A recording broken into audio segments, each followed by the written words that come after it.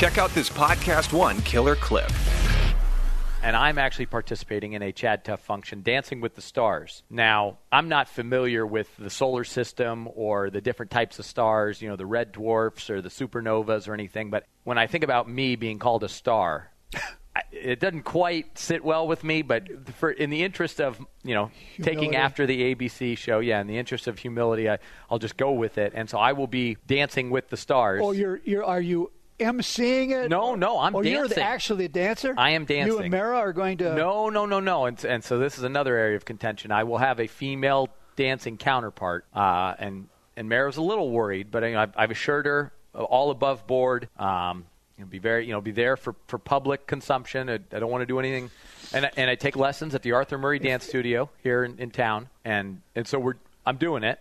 And I'm competing against Coach Bakich, the head baseball coach, and some others. And I am doing my routine to Sir Mix-a-Lot's Jump On It. And it was originally done by the Sugar Hill Gang. I'll have to have you take a listen to it. But it's You're speaking a foreign language.